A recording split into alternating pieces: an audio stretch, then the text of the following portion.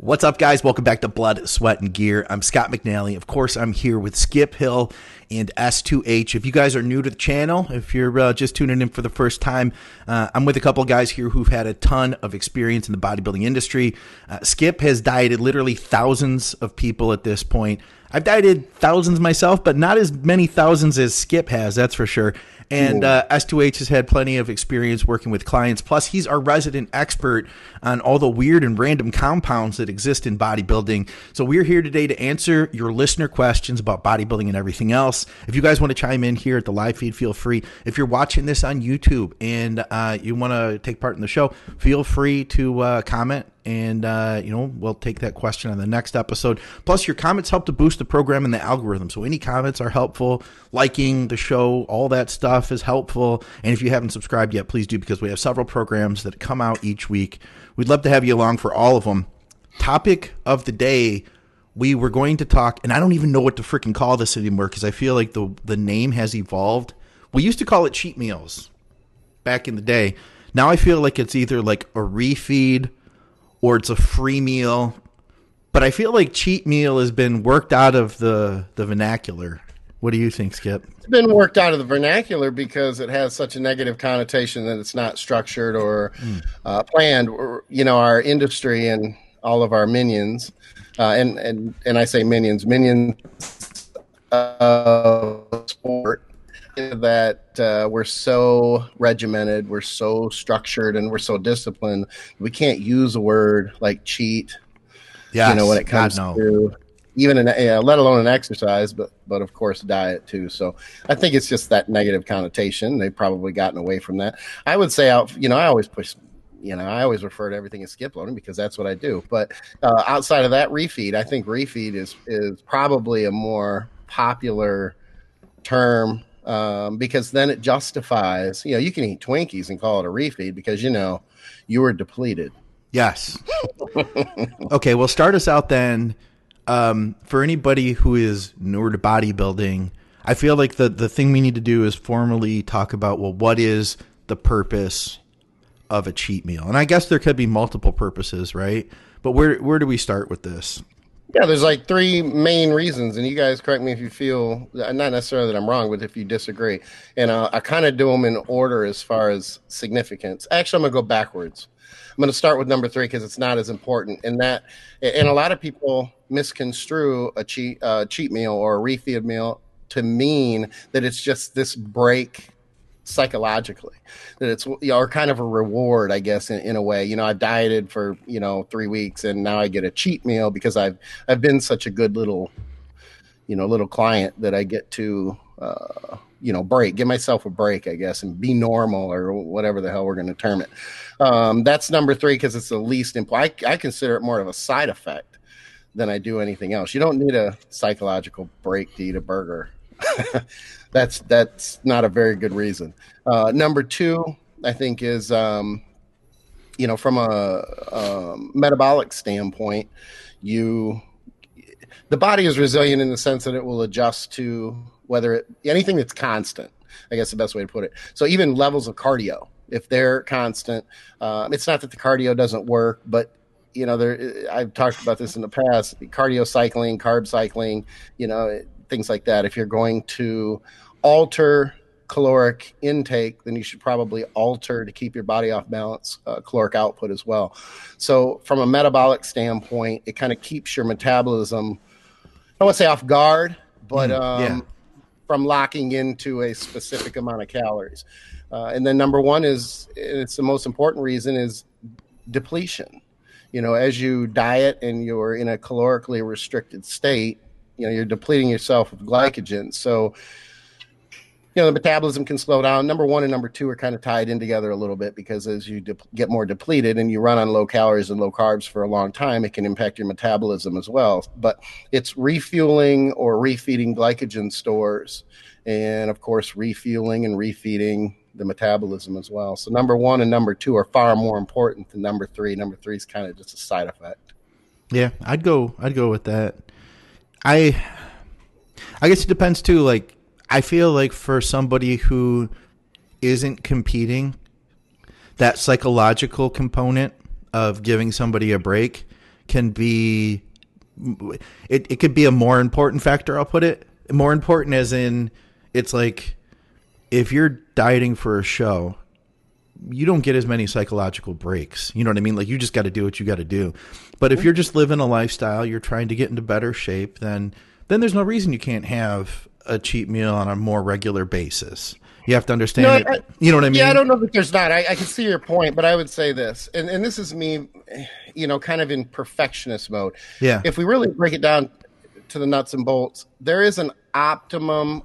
Everybody has an optimum amount of macros and calories that they're going to use, not just daily, but almost meal to meal. Yeah. And, even if we're speaking of just digestion, if you have a cheat meal, you're going to kind of back your system up. Typically, you're going to back your system up a little bit.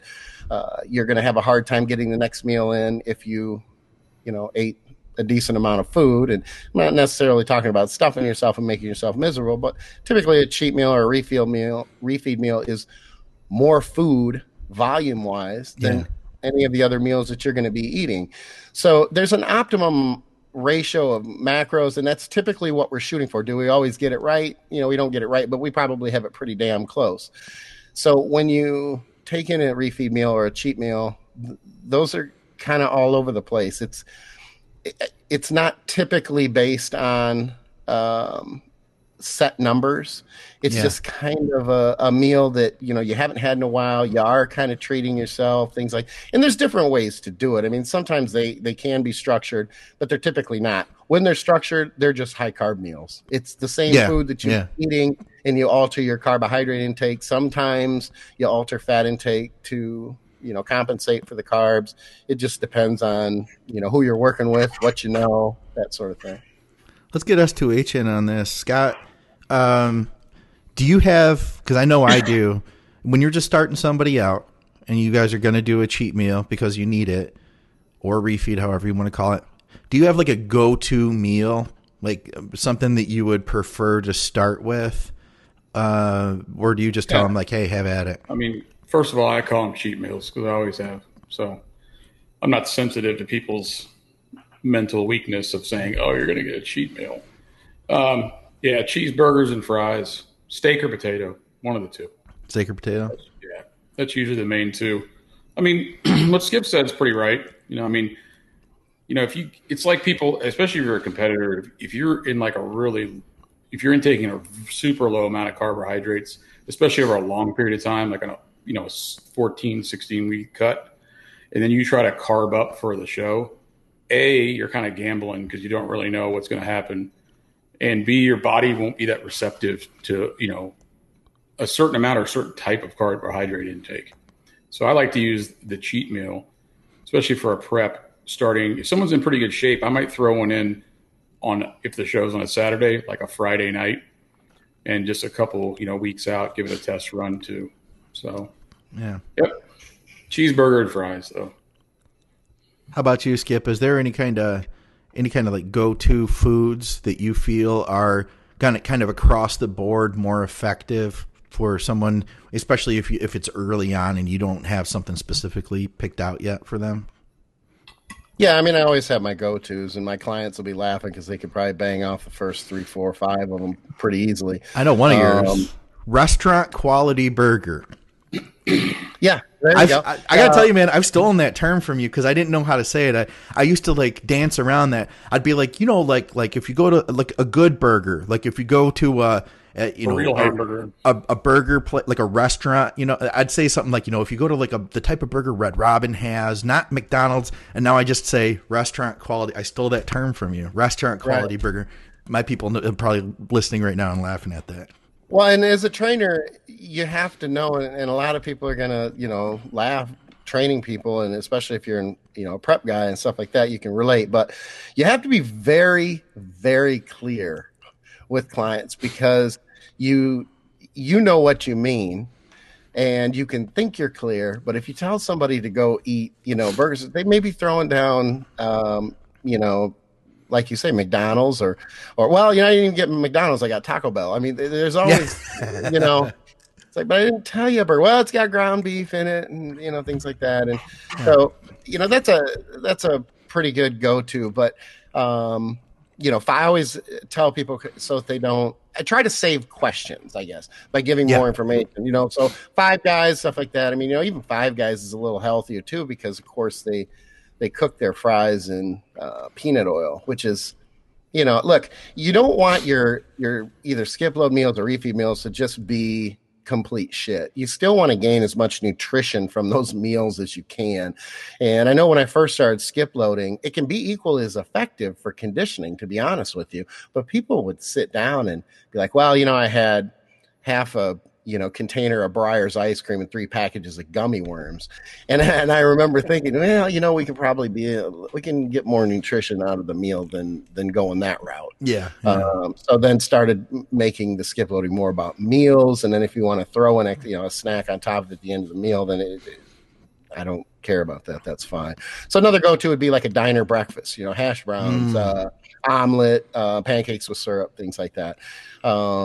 Sushi's always good. You got to be careful with sushi though, because if you get into shrimp tempura and things that are deep fried and a lot of sauces, they get kind of fancy and kind of novel. Sushi sometimes. But if you're just eating rice and fish and you're gonna stuff yourself and make yourself miserable, the nice thing with sushi is no matter how full you are, 2 hours later, it's moved. Yeah, it's moved through you. And cheap sushi will move through you before you ever even leave the restaurant. Well, okay, then how about something that's like, is there anything, and I want to ask both you guys this, is there anything that's just like off the table that you're like, nah, that's generally not a good cheap meal food? I think junk. I don't think junk is. Yeah, exactly. What'd you say, Scott? Sit down to a bottle of Jack Daniels. Oh, yeah. I'll use an example of, because I always go through my client skip loads. I have them outline them for me when they check in early in the week, the next week. And this isn't to beat up my client because he's great and he executes, flawlessly. But I noticed that for a couple weeks, his last meal was, say, like, a muffin or two, and then it would be, a few cookies and, Ben and Jerry's. That's not as much a meal. And it's funny because I've had people say, well, that's kind of, you're not being black and white. Like, well, it doesn't need to be so black and white, but you need the calories first. You need the carbs second. And then, people sometimes get worried about the fat intake. And unless the fat intake is just absurdly high and you're just sitting down, blending bacon and making smoothies with it, if you have a few pieces of bacon or some sausage with your breakfast, it's just not, it's not a deal breaker, in any fashion. It's a meal that you're trying to replace and offset your metabolism, replace carbohydrate stores. You're trying to, increase your caloric intake. So I prefer the meals. I've gone more to that over it's been a while now. I was going to say the last handful of years, but it's probably been closer to the last 10, but I've been skip loading for almost 20 years. So it's been a long time. How about you, S2H? What's like a no-go besides Jack Daniels? I'd say pizza. A lot of times I try to steer clear of, because there's not a lot of. I mean, you can get a lot of value out of pizza, and you get a lot of sodium. And stuff I do that too, because you can eat a whole pizza. Like, there's no limit. If you get a large pizza, you can keep. Yeah. What size pizza? Yeah. Stuff like I had somebody once eat the 18 or 24 piece bucket from Popeyes. Yeah. I think that was probably, and that didn't come out it came out well really quick, but it didn't work out real well for him. So, anything that's got no real value to it, I usually stick with steak and potatoes or a real hamburger, and for like real fries, real cut potato fries, not crappy fries. Mm-hmm. Yeah, that's good. What was I going to ask you? Okay, so you have the cheat meal. As a coach, what is the optimal response that you see the next day? Well, the most obvious response is the increase in weight. And anybody who's new to just to be certain that I want to make sure I'm super clear. Like, sometimes cheat meals work better than others. What would be like the perfect response? Let's say a guy is 200 pounds going into the cheat meal. He's, obviously what are you seeing when somebody needs a cheat meal? They're probably flat. They're probably, getting weaker in the gym. Oh, you're whatever. talking about just the visual. Yeah. Well, yeah. What's the response? What do you expect the next day after a guy has a cheat meal and it was freaking perfect? Probably gains 4 or 5 pounds. Yeah, that's about where I am too. Yeah.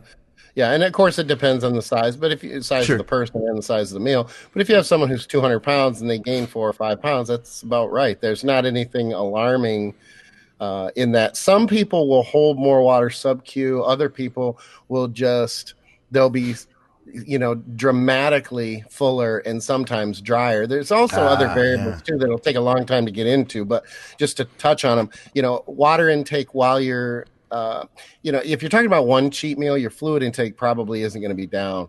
But if you are loading several meals, then sometimes what people do is they get so wrapped up in the food and taking the food in that it seems so overly important that they forget about the fluid intake.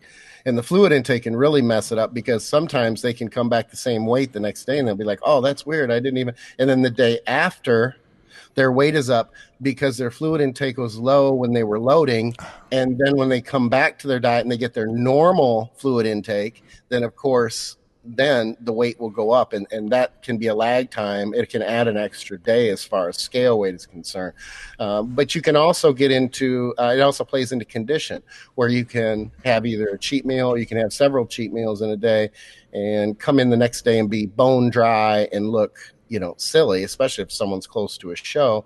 And then the next day they start to smooth over for the same reason that the fluid may have been low. Now there are those, what are outliers, I guess is a good word, that can take in the right amount of fluid and take in their cheat or load meals. And then the next day they wake up, like my client down in Miami, Manny Rodriguez, and just look absolutely fucking retarded and be ready to go and literally can't take in. Like if I have him load for a full day, I could still have him. He'd probably load for 2 days. No kidding. Yeah. And just get harder and harder and drier and drier. Huh. Tanya says, what is this? She says, I can't do cheat meals. My appetite is so aggressive and I'm so small. Even at the height of a bulk, if you tell me to have what I want, I will clear 2 days worth of calories in one meal without stuffing myself whatsoever. Some people do free meals, aka sensible meals, but untracked. Well, if I'm still limited, I'd rather stick to my tracked food. Do you ever deal with people, Skip, that they would rather not for one reason or another go? Because I've had that where people are like, listen, I just can't handle doing a cheat meal. I'll lose my mind. Yeah, no question. It's not a very high percentage for me because, my good or bad, my reputation precedes me. People don't come to me and then go all of a sudden. Well, they don't come to me and go all of a sudden. I know I have to elaborate because a dickhead over here who's going to take that is, oh my God, he's talking. But it does in the sense, and I'll finish and it'll make more sense. You're not going to come to me and work with me and not know what skip loading is. That will happen 1 out of 100 times. It just doesn't happen that often. When you come to work with me that, you have an idea of what my methods are. So that's what I mean by that. What's the bones of it? Well, okay, I'm sorry. Finish your statement. And then I do want to hear that though for everyone, for the 20%. Yeah, it's not very common that can happen. And I'm not going to pick on number one. I want to say her comment came up on the screen, which didn't happen before you changed your software. Fuck yeah. Look at that shit. So I could actually read along and see her emojis and everything else. You want to see something else? Watch this. Pictures. Watch That's this. Awesome. Boom. Look at that. Andrew Nolan. Boom. Look at that. Tanya. Look at that. We're doing shit. Hey, Rick. What's up, Eric? Yo. Going to the big time. Yeah. Going to the big time. It is. Yeah, it is cool. But I'm not picking on Tanya by saying this, but it allows me to kind of make this point. A lot of people say what she says, but that doesn't matter. So her situation, if I take it at face value, is incredibly uncommon. It happens, but it's incredibly uncommon. Most people who say that, they have two things going on. Number one, mainly have one thing going on. They can't, or they struggle psychologically with the diet, with that meal not being structured, and it either brings back issues of if they've had overeating issues in the past, or that it's like a lack of structure. I know I'm moving my screen, I'm sorry. It kind of brings up those issues. It can make some people very anxious. And I've had a couple clients. I have a few clients a year that will just struggle with it so bad. They can even see it working and not want to do it. They just that type of mentality needs the very black and white structure of specifically what to eat. And it's unfortunate, but at the same time, as a trainer, you have to be able to adapt to your client. Otherwise, what do you tell them? I mean, your ego can tell them, well, then I guess go work with somebody else. That's not good. That, your business acumen's in the toilet if that's how you treat people. Yeah. It's so late on my us. My wife's like that, though. She's like the lady that just made the comment. Same way. She can't handle a cheat meal. She doesn't want them. It's like, don't get them near me. Yeah. She'll eat celery if her coach told her to. So what's the difference then, though, between this skip load and a cheat meal? Then I want to get I know for 80% of the people we already know, but I'm speaking to the 20%. I'll tell you what, the biggest difference really is this: it's not as common. A cheat meal is one meal, and it's not common that my clients, they might start out at a meal because we have to start the loading small. But and I think a lot of people in the industry would explain it this way too. It's multiple meals versus one meal. That's probably the biggest difference. Now, I say it's structured more than just a typical, like, what are you craving? Go ahead and eat it. Because I still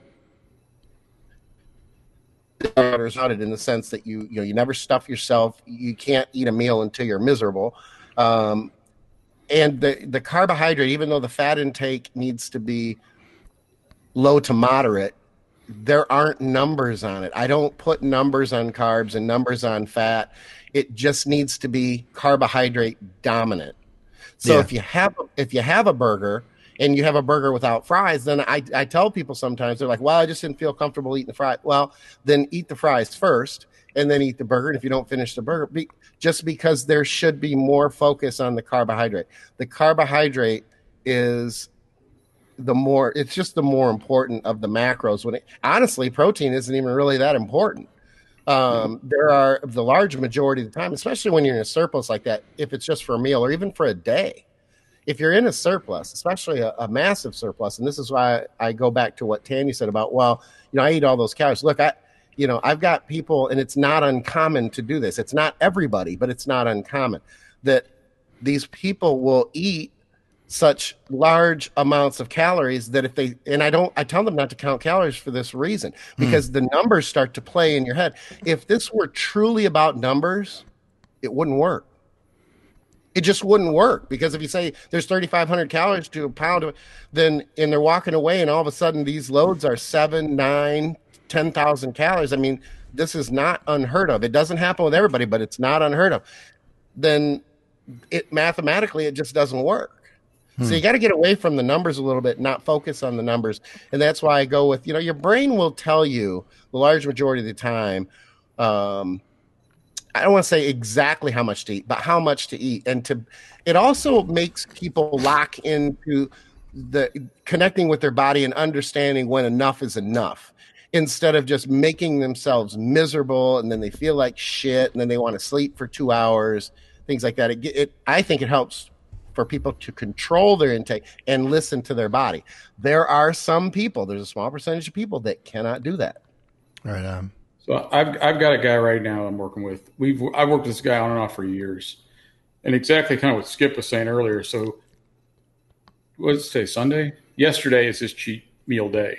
So we're at a point now where I told him, I said, have a clean cheat in meal 1, a medium dirty cheat in meal 3, and a really dirty cheat in meal 6. And the other 2 meals in the middle are pretty benign.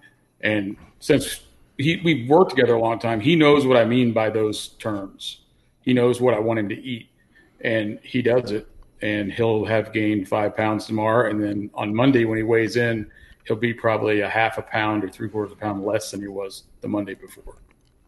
But I also saw her comment again. So there's people I've had that really, really struggle with a load meal, whatever, and they've had problems where they've kind of gone out of control. Yeah.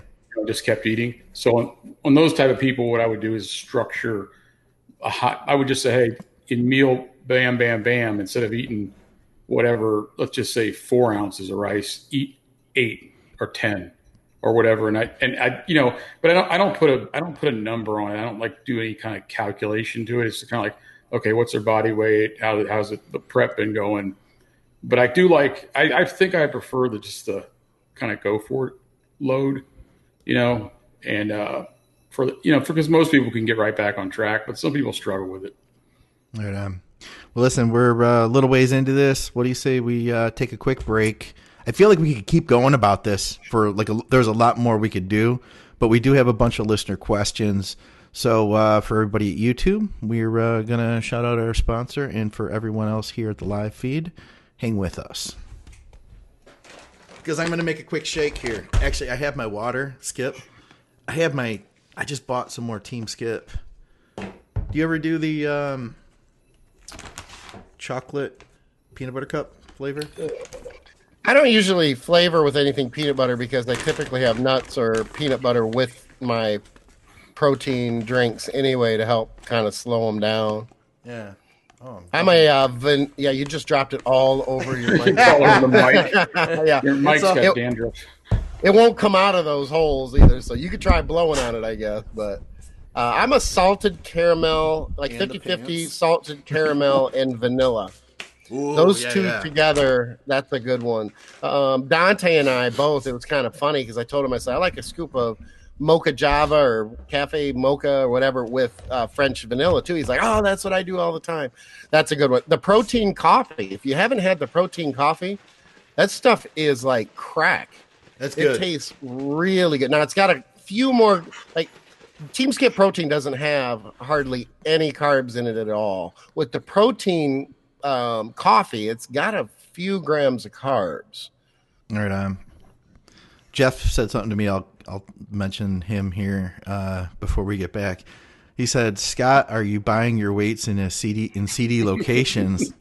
We have been buying ours recently in a couple's garage who's been hustling equipment like crazy. I feel like this whole thing is getting back to normal now. Like the price gouging that was happening. I think that's going away now. I think we're getting back to regular pricing. But yeah, I just got these off of Facebook Marketplace, and get this, the guy wanted $825. Cool dude, by the way. He wanted $825 for these 2 sets of dumbbells, 125s and 150s. Comes out to, I believe, 550 pounds of weight. He was asking like $1.50 a pound. He didn't sell them for a week, so he went to $725. I offered him $650. He said yes. He was going to meet me at the grocery store by his house, and then he called me back like 2 minutes later, and he's like, "Hey, listen, man, I can't get these out of my basement. I'll knock another 50 off if you can come and load them yourself." So I got a deal. But they were heavy. You know, the deal is shady when you pass cash by shaking someone's hand, and then you look, and then before the person you're buying whatever it is they're selling you, before they hand it to you, they look over both shoulders and then give you whatever you're buying. Yeah, that's shady. That's questionable. That's sketchy. All right, I'll bring us back in here. Hey, what's up, guys? Welcome back to Blood, Sweat, and Gear. I'm wiping protein, True Nutrition protein off my face here. I'm Scott McNally. Of course, I'm here with Skip Hill and S2H. If you guys are just tuning in, do us a favor, hit the like button if you haven't subscribed yet. We got a bunch of podcasts. We'd love to have you along for all of them. Of course, hit the notification bell so you can stay up to date. We've got a bunch of listener questions here. If you guys want to throw any listener questions in, feel free here at the live feed, or if you're watching on YouTube, go ahead and hit us up in the comments. Plus, comments help to boost us in the algorithm. I'm going to help with the comments right now before you do this. For anybody who watched Game 4 last night, comment. What's Game 4? Go ahead. Game 4. If you don't know, then you're not going to get it. Baseball. Yeah, you got to be. I figured. I knew. Insane. But anyway, I'll leave it at that. Go ahead. First question. All right. Getting in nutrients. This is from Dusty. Getting in nutrients when bulking, i.e., enough greens and whatnot with all the starches. So I guess he's talking about like the micronutrients. Yeah, is that Dusty Henshaw? Usually when he comments and asks questions, he does it anonymously. So this time he did it under his real account. He's probably like, damn, Skip knows I'm asking him questions now again. Dusty Brandberry. Okay, fair enough. Greens look, I'm gonna be completely transparent. I'm not a big vegetable guy. I'm not a big green guy. There it is. I'm doing as I say, not as I do. I get it. I'm not walking the walk, everything. I'm going to tell you why, though. They bloat me. They make me distend. I'm already old, and I'm fighting the old guy belly, even when I'm lean. Belly as far as distension. And I think the greens are a much better idea than vegetables. Let's just say that. If you're having problems with distension, use the greens. In the off season, it can probably help to move things along. But most people in the off season, when their calories are higher and their food volume is higher, things are moving along typically relatively well anyway. When things start to slow is when the volume of food gets lower. And I've had clients tell me that they're taking little, what do they say? Little bird shits or things like that, and they become a little more constipated. The food isn't moving through as well, but sometimes it's not that the food isn't moving through, but it's that the volume of food is just significantly lower. And I mean, the reality is very, very simple. If you're not putting a lot of food in, not a lot of food going to come out. This is true. So you put more food in, whether it be a cheat meal, sometimes you're going to, you eat your cheat meal before you go to bed. And it's pretty good size. You wake up, you're on the toilet for a while. You are, if I can paraphrase, shitting your brains out. That's going to happen. There's going to be more volume there. There's going to be more movement. It's more in, more out. It just is what it is. Yeah. What do you think, Scott? I feel like in Texas, they don't eat vegetables. They're like, we just eat more meat. See, I'm like Skip. I walk the walk and talk the talk. So you ain't getting no vegetables in your diet. If somebody has, some types of digestive sometimes issues.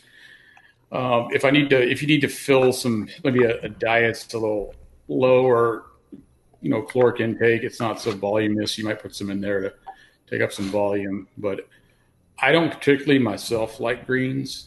There's a few things I like, but there's some of them I just like. Broccoli, I just rather would eat my desk than eat broccoli. I like broccoli. And it makes people gassy. The large majority of people. And I'm gassy enough, so we don't need any more gas. So when you say greens, just to be clear, you are talking more like leafy greens, right? Collard, mustard, turnip. And those are actually better. People don't tend to get those because they don't. I don't know. It's more like grass. It doesn't satiate. But the truth really is when was the last time you ate a vegetable? Seriously, that really, even if you're starving, satiated. You haven't eaten one in 12 years. Don't even lie. Potatoes a vegetable. Potatoes, don't do that. Just don't. Hey, I'll tell you what, like collard greens, turnip greens, mustard greens, they're actually really, they have a lot of nutrients in. They're great for you. People down here in the South, we eat them. The problem is when you get greens, they have butter and bacon all over them. Yeah. So that's the only time they taste good. It doesn't, the soul food diet does not always work for cutting. So, asparagus, natural diuretic kind of, and I know a lot of people eat asparagus when they're dieting. I'd rather eat something. I could think of 1,000 things I'd rather eat than asparagus, but it depends on the client. Some people, I find clients that really like greens. I find they really don't. There's not like a happy medium. You either like them or you don't. And they have their purpose, but I think you can diet without them. But I think the original question is still more about the powdered supplement, right? I think he's just saying he just the nutrients. He says getting nutrients in, i.e. greens and whatnot with all the starches. So, yeah, I think he's talking about actual food, the vegetables. Oh, okay, fair enough. And it's going to be more difficult. It depends on your metabolism. It depends on how much food you can tolerate, too, because if you're in the off season, you're pushing clean food and you're pushing a lot of calories, sometimes you don't want those vegetables basically taking up more space because You're already full. You're already like, oh my God, I'm choking this meal down. And then you've added, 2 cups of greens or broccoli or something that's going to take up more space. So I think that's more of an individual thing. There's no denying the nutrient, people, people always make me laugh when they say things like, well, you don't drink milk, you don't do dairy, so you're not getting any calcium. God damn, you got to learn your nutrition better than that. Holy shit, because a lot of these greens are high in calcium too. So there's just a lot of, it's a when you eat your greens, it's like a micronutrient grenade went off in your stomach as far as the amounts of nutrients there. It's staggering. It's pretty damn good. Who's the Rays? Ryan says Rays. Rays. Yeah. It's and I we're doing the podcast here. The game will start in about 9 minutes, but who's counting? I will be watching again tonight because Kershaw's pitching for the Dodgers. See, I've got this long thing with the Dodgers because they were in the Colorado Rockies division. So I'm not necessarily against them. I just love good baseball. This is a hell of a series. All right. Lawrence says, wow, we got a lot of nutrition stuff. This is like the nutrition episode. I know I asked this question on drugs and stuff, but he wanted to ask it here too, apparently. I find it odd. My appetite suddenly just disappeared. Maybe related to cortisol or something. I don't know.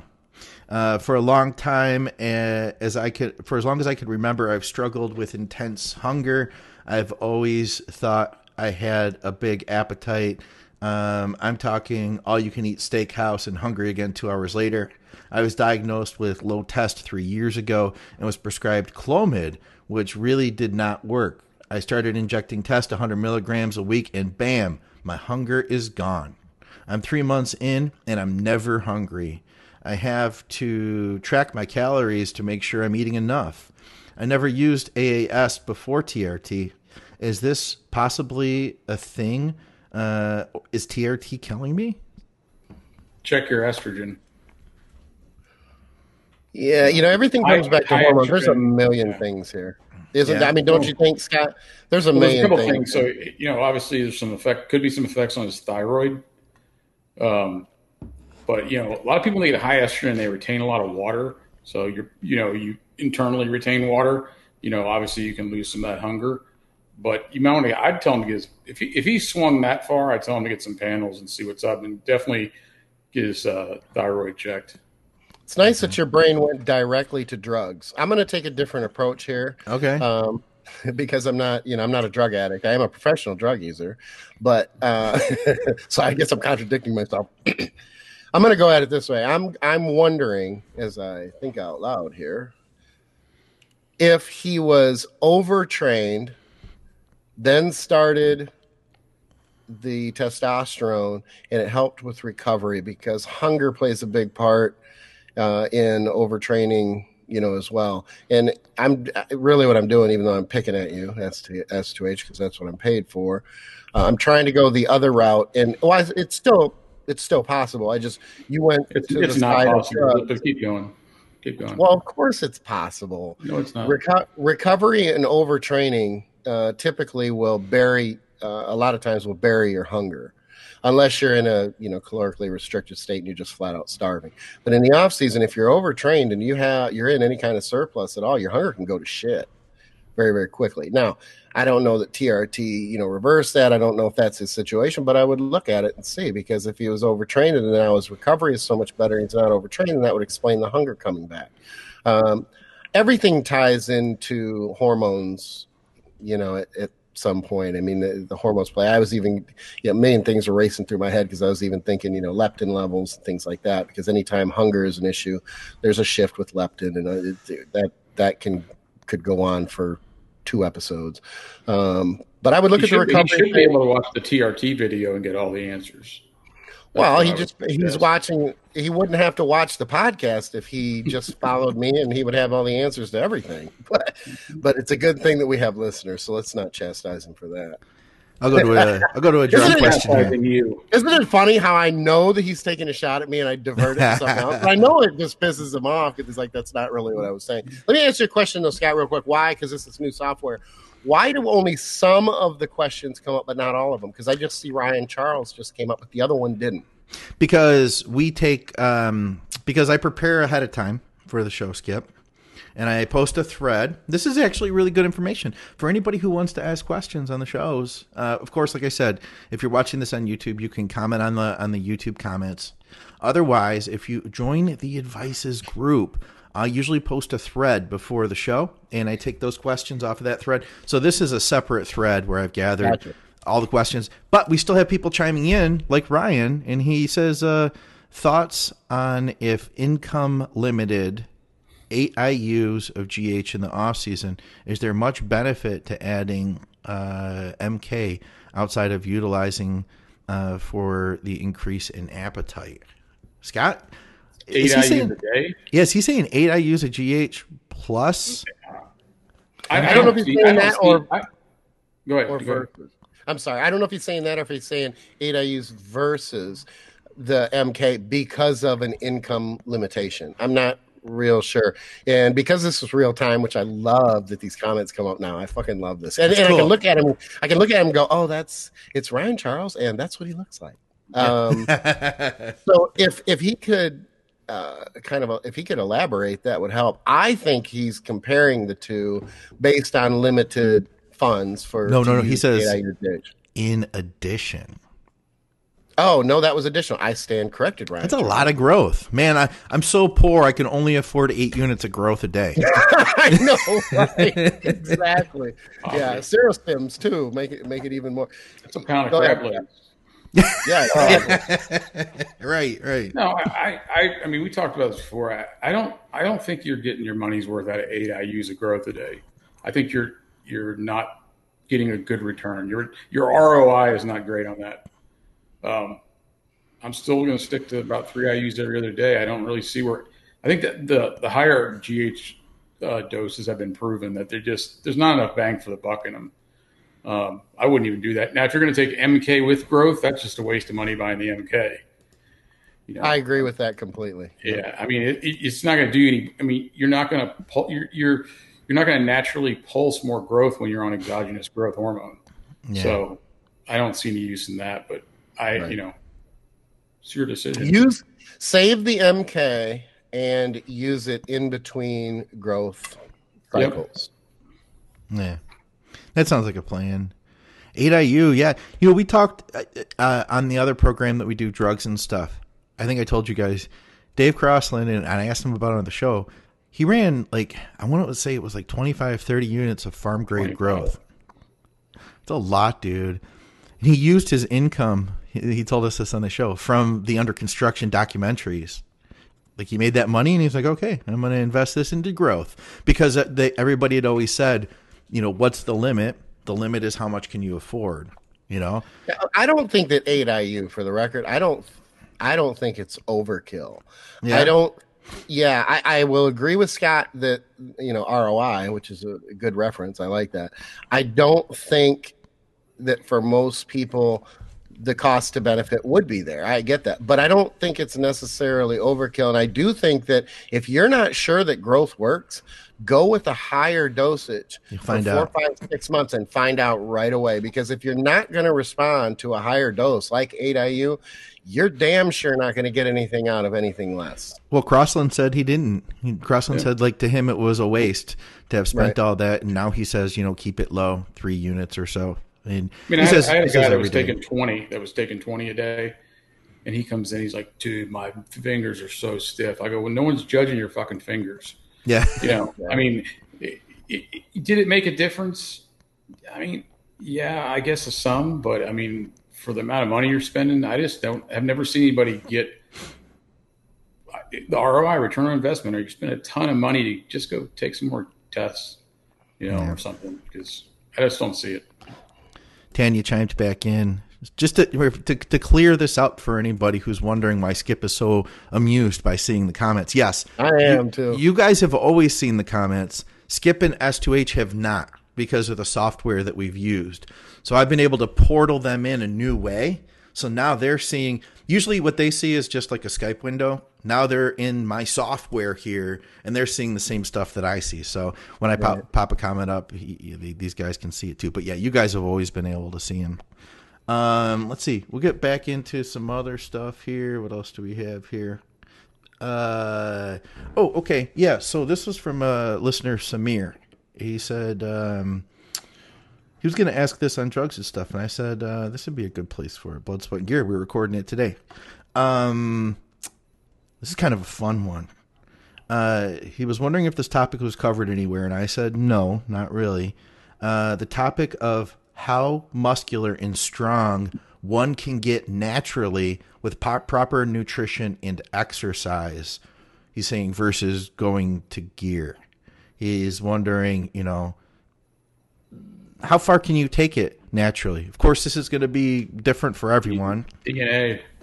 But how can we discuss this? How can we kind of answer this for him in a general way that applies to everyone? It will never take you as far as gear.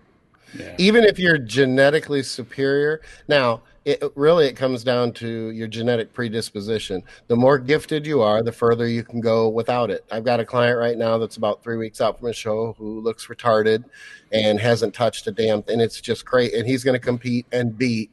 He'll probably come out with a pro card being natural and not doing it in a natural show.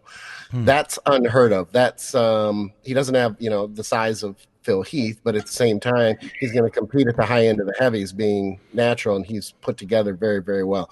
It's the exception to the rule. So here's how I would answer his situation.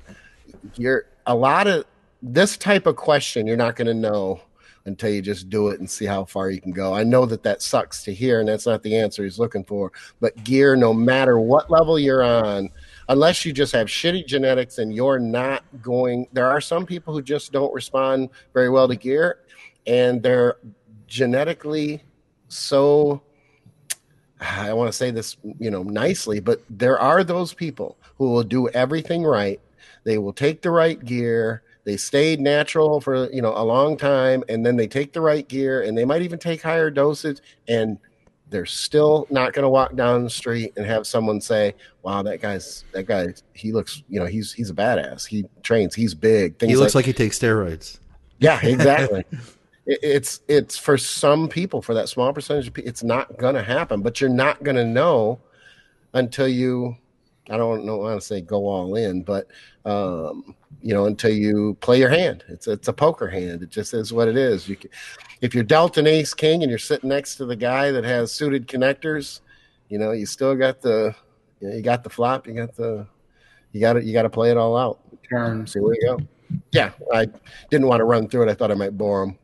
I think you got to look at if you're natural and you really want to look at it objectively, you probably need another set of eyes to look at you and go, hey, somebody has known you for a while that works out. You go, hey man, am I getting bigger? And they can honestly tell you, and you look about the same. The scale's not going to lie to you either, so that can tell you.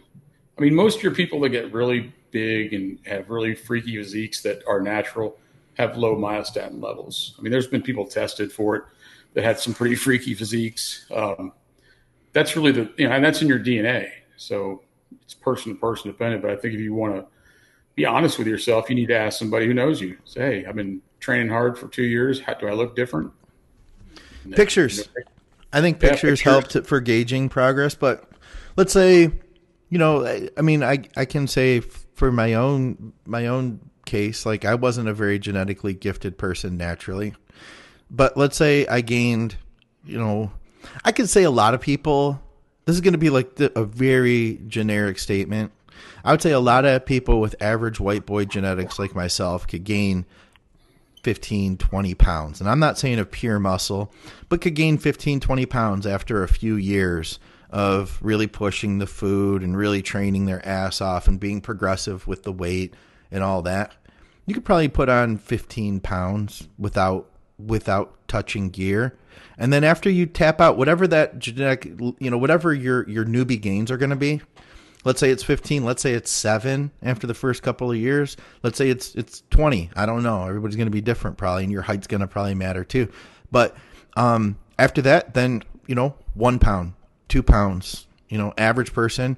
I've talked to a lot of people who compete naturally, like VJ, my co-host for Bodybuilding Nerds Radio. He had said, like, for him, after he had, kind of built a physique, he was lucky to be 1 pound heavier every year on the scale when he stepped on the stage. And like, that's a good growth for an average natural guy. So it's not going to be huge, I think the No, it's exception not. to that is the people that start lifting when they're like 14 or 15 because your natural testosterone levels are high when you're a teenager, Yeah. and you'll get better gains in that probably 14 to 19, 20-year-old range than you're going to get if you start when you're 35 by far. Let me make this even more, or I'm sorry, make this even less black and white, though. And I understand that we're trying to answer it in black and white, so I'm not knocking you guys for that. I get it. Some people can put on 20 pounds of muscle, and they really don't look much different. That's true too. I mean, that's the truth of it. I've even seen it on stage. They can go up 20 pounds in stage weight in 5-6 years, and you look at them, and it's just really not that obvious. And then you look at someone else who puts on 20 pounds, and you're like, oh my God, that's a big difference. And I don't even know if it's really genetics, because I've seen people with really good genetics who don't, they go up to the next weight class, and they're at the top of the weight class versus being at the top of the weight class prior. And I don't want to mention any names, but I can think of some pros that have done that, and it's just not that much of a difference. It's not like what you would expect. I would expect when someone says they've gained 20 pounds of stage weight Like, for me to go, holy shit, like jaw dropping, because to some people it will. So this is my answer that is gray and will not sit well with a lot of people. But the truth is a lot of this comes down to how pretty you are and the overall look versus there are people who can come into shows and look bigger. They can look 10 pounds bigger and they've only gained 3 pounds. Yeah. Yeah, there's a lot of variables here. So when push comes to shove, I always tell people, and I understand everybody wants to know. When I was younger, I wanted to know how big I could get, how quick I could get, that size, everything else. I get that. I can completely relate. At the same time, you just gotta play your hand, man. If you're invested and if you're passionate about it. And here's the thing, you can't be passionate about the end, passionate about the journey itself. You have to enjoy. I know I'm all over the place with the thing, but you have to enjoy the journey. You have to enjoy the training to where it's not laborious. It's not you don't feel like it's obligatory. Like, oh my God, I've got to train. You have to enjoy the process, and time will go much quicker that way if you actually enjoy what you're doing. So, and I'm going to even say this, and it's not a straight across the board, but a lot of the people who ask about things that are related to time, whether it be, and this is kind of a spinoff of Shelby's post within the last few days. I don't know if you saw it, but he took quite a bit of heat because he posted something. Yeah, I'm paraphrasing, but he posted something, a meme, basically saying, if you're always asking about how long it takes someone, like the people who respond to before and after pictures, well, how long did that take? What was the time frame? He was basically saying, if you're the one asking those questions, then you're not made for this sport. That's not, because he was basically making the point that you're locked into how much time it's going to take instead of just playing your hand and digging in and doing the best you can do with you, because that's really all we're doing in the end. I can understand the curiosity, how long, but I thought he made a good point, and boy, did he catch a lot of fucking heat, like a lot. Yeah. Okay. I think that, you know what, though, playing your hand, that's what Matt Marshall had chimed in and said too. And it got me thinking, because and that goes with even if you're taking gear, because at the end of the day, you may be able to do better, but it doesn't necessarily mean that you're going to become pro. It doesn't mean that you're going to have a super heavyweight physique even, But that's more the mentality. I mean, I hate to sound old, but 20, 25 years ago, we weren't asking, well, how long before I'm huge? And you knew that it was a long, arduous process, and you just didn't. I think there's a lot of people these days who might not enjoy the process as much, and they want the end result. They want the pro card, they want the physique, but they don't enjoy what it takes to get there. And I think that was Shelby's point, that the people who ask about the time frames and stuff tend to be more focused on the end result instead of the process. Well, it's a societal thing too. Everybody wants things faster and faster. Mm-hmm. Absolutely. All right, let's see what else we have here. This is from Rob. He says, different bit of a question about getting ready for your first show or any show. How important is your posing music. Oh, that's kind of cool. Should you invest in a professional mix or just come up with your own thing? I know Rob was just at Central States. He's local here, and he was giving me the rundown on how the show went. So he's probably got competing on his mind after visiting Central States. Sure. You want it, Scott? I think posing music, you don't want to look, I mean, first of all, you don't want to look completely just out of sync. So you're playing something that doesn't fit your personality, your posing routine, or you're just, you look like you got two left feet. I don't think, I know posing music doesn't make a difference in your placement. Yeah. But the routine if let's say two people are really tight in a class, really tight, posing makes a huge difference. If one person can pose well and the other one can't, that could make the difference. Or some people can pose their way into placements. They're really good posers. So I think you have to have a music that flows well with whatever your routine is and works well for your personality, because that can be the difference between a placement if everything's really tight. But posing itself is super important. Andrew Nolan, I saw his comment and made a very good point right there. I'll say this: I completely disagree, and that's not taking a shot at you. What did he say? No, I don't disagree with Andrew. No. I don't disagree with Andrew. I just disagree with S2H. And here's what I'm going to say: the individual posing routine in some states, especially in the state of Colorado, doesn't even happen because it number one, it wastes time during prejudging because you're not being compared to someone. And it also isn't counted in the judging anyway. So why do it? Here's where it will pay off. And I'm taking into consideration, he said this was his first show.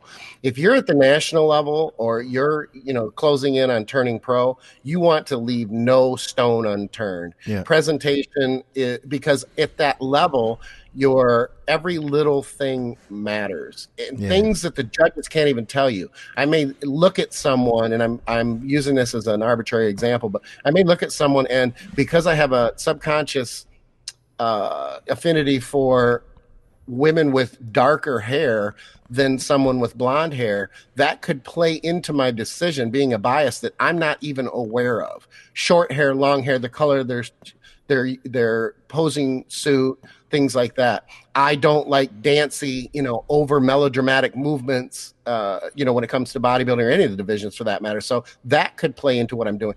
There are things that matter at that level, but at the lower levels, you're not judged on that posing routine. What you need to focus on is at that level, at the lower levels. And when I say the lower levels, the local, the state, even regional levels, unless they're just massive regional shows, is you need to focus on your mandatories, especially your quarter turns, because the large majority of the judging is done before you ever hit a mandatory. It's during the quarter turns.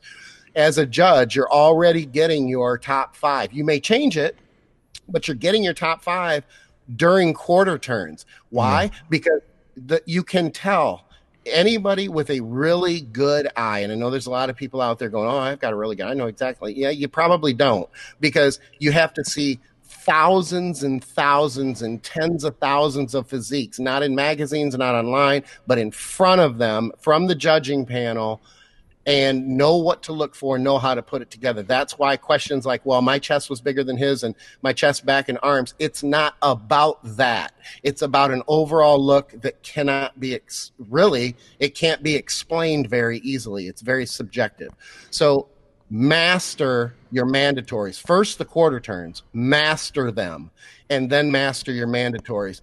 The only way that a posing routine can lose a show for you or go against you is because even if you have a great physique and a shitty posing routine, you're not going to lose if it's that dramatically obvious that you're better than the other competitors. Where you can lose out on is as it gets closer, like maybe you're in the overall or something like that, you're going to have, the judges may go, wow, his posing routine was awesome. Even though it's not supposed to play into the judging, it can subconsciously. But you just said the posing routine doesn't matter, so how does it matter now? I'm not there. I'm not finished yet. I just said it's not. You're not listening. That's the thing. Okay, I said it doesn't. Well, okay, but in fairness, I get irritated because I'm explaining why it doesn't matter. And I just said it doesn't matter because you're not judged on it. You're not judged on it in the overall, right? I mean, you're not judged on it in the overall. But if the judges recall, oh my God, his posing routine was so awesome. That's a subconscious play that they may not even be consciously aware of, that they're going to have a bias and it's going to go in your favor. That could play into an overall as a bias in a subconscious way. Is that likely to happen? It's not likely to happen. At the higher levels, the posing routine completely matters. You're just mad because I disagreed with you. I'm just listening to you contradict yourself from what you said at the start. Okay, well, I'll tell you what. If anybody listening thinks I contradicted myself, I want to hear from them, in all honesty, and then I'll apologize. Well, they're not very smart. You already told them that because they can't judge people doing quarter turns. So, I like that. Then that's fair. What I said was, though, to clarify, is there are a lot of people, and I make no apologies for this. There's a lot of people in our industry who think they're better at what they do than they are. And that is where you get the arguments of, like, they don't see their biases. They don't see the biases in their friends. They don't see the bias in their clients. And they don't see the bias in their favorite, I like Kai more than Phil, and he's the real Mr. Olympia. Those are the people I'm talking about. So I appreciate you bringing that up so that I can clarify, because I'm in no way saying that any of the listeners are stupid. But I will agree with you on one thing. Quarter turns are the most important thing. Sure. And then the front double bicep after that, right? That's the first pose. Well, that's the first pose. So I think there's probably something to that, because as the mandatories go by, you get deeper into them, you're probably more solidified in who you think is better. So then it would take more to pull you away from your decision, I guess, in a sense. There's probably something to that. Here's what I've heard is because you use those quarter turns to pick everyone out. And then you're like, oh, okay, yeah, we want, these 5 people or whatever for the first call out. Then they say, front double bicep. And then when you're in the crowd, when they do the front double bicep, what's the first thing guys look at that compete? Who's got gyno? That's like, you ever notice that? You're like, did you see that dude's gyno? Yeah. Hey, you know what else I can do? Tell me if you guys can see this. I think you will be able to. We just mentioned Shelby. I have a picture of him on my desktop. Let me see if that show up. Got it. That's the Shelby. Check that out. The Shelby. He was a few weeks out from Chicago Pro. I can't remember what year. I want to say it was probably like 13, maybe. I was thinking that wasn't current because his cranial vascularity has subsided a little bit recently. Yeah. All right. Let's see. What else do we have here? That was Rob. Oh, okay. Scott, did you check out that link I sent you? Thank you, ma'am. Hey, Miss Belcar, would you mind grabbing me one of these? What? She's there? Yeah. She's there. Victoria, do you want to join us on the show? Oh my God! No. Say hi. She's like all getting ready for bed. So. Well, she can't show her face because the Canadian authorities would be looking for her. Right. ICE agent busted the door. Let's see here. Yeah. Okay, so this is an S2H question. It's a pro hormone, but it's a pro hormone stack of some type. And get this, it's put into an injectable form. So I sent you that link earlier, I think, Scott. How does Trenovar? I didn't open it, but go ahead. Oh, thanks. So I take the time to get the link. Ask me. Go to that stupid Signal program that you like to use because you can't text on regular text. Find you. I'll try my best to answer it. Okay. He says, how does Trenovar compare to Tren in function and impact on health markers and side effects? Talking about Trenovar, the pro hormone? Yes. The link that I sent you. Well, I didn't look at it, but I think I know the answer. So, thank you, ma'am. Actually, I'll give you a little history on this because I kind of maybe was involved in that industry for a while. So, Trenovar, an oral pH for Trenbolone was attempted multiple times, and the problem they had was trying to get it to convert. So, somebody at some point, if what you're talking about, at the 17th position where Trenbolone is a 17 hydroxy, they made it a 17 dione, so it's an oral. So it can convert through the hydrogen in the liver when it converts. The problem with Trenevar, if I remember, it's pretty hard on you. I mean, it's really androgenic. I think it's been banned, if I'm not mistaken, by now. Probably has been. It's being sold by a research company as an injectable, so I'm going to guess that sounds pretty gray area. Okay, Trenevar as an injectable would be Trenbolone. There's no other way around it. Really?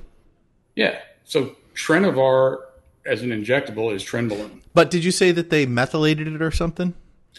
It's not. It was non-methylated as a pH. They at the 17th. I think at the 17th they took the.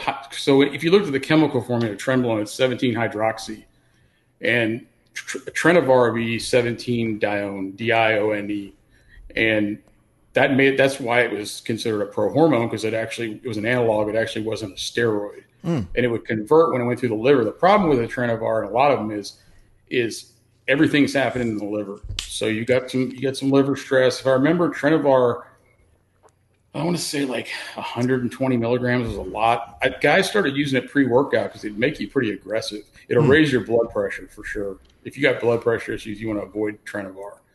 But if it's in an injectable form, then it's Trenbolone. Okay.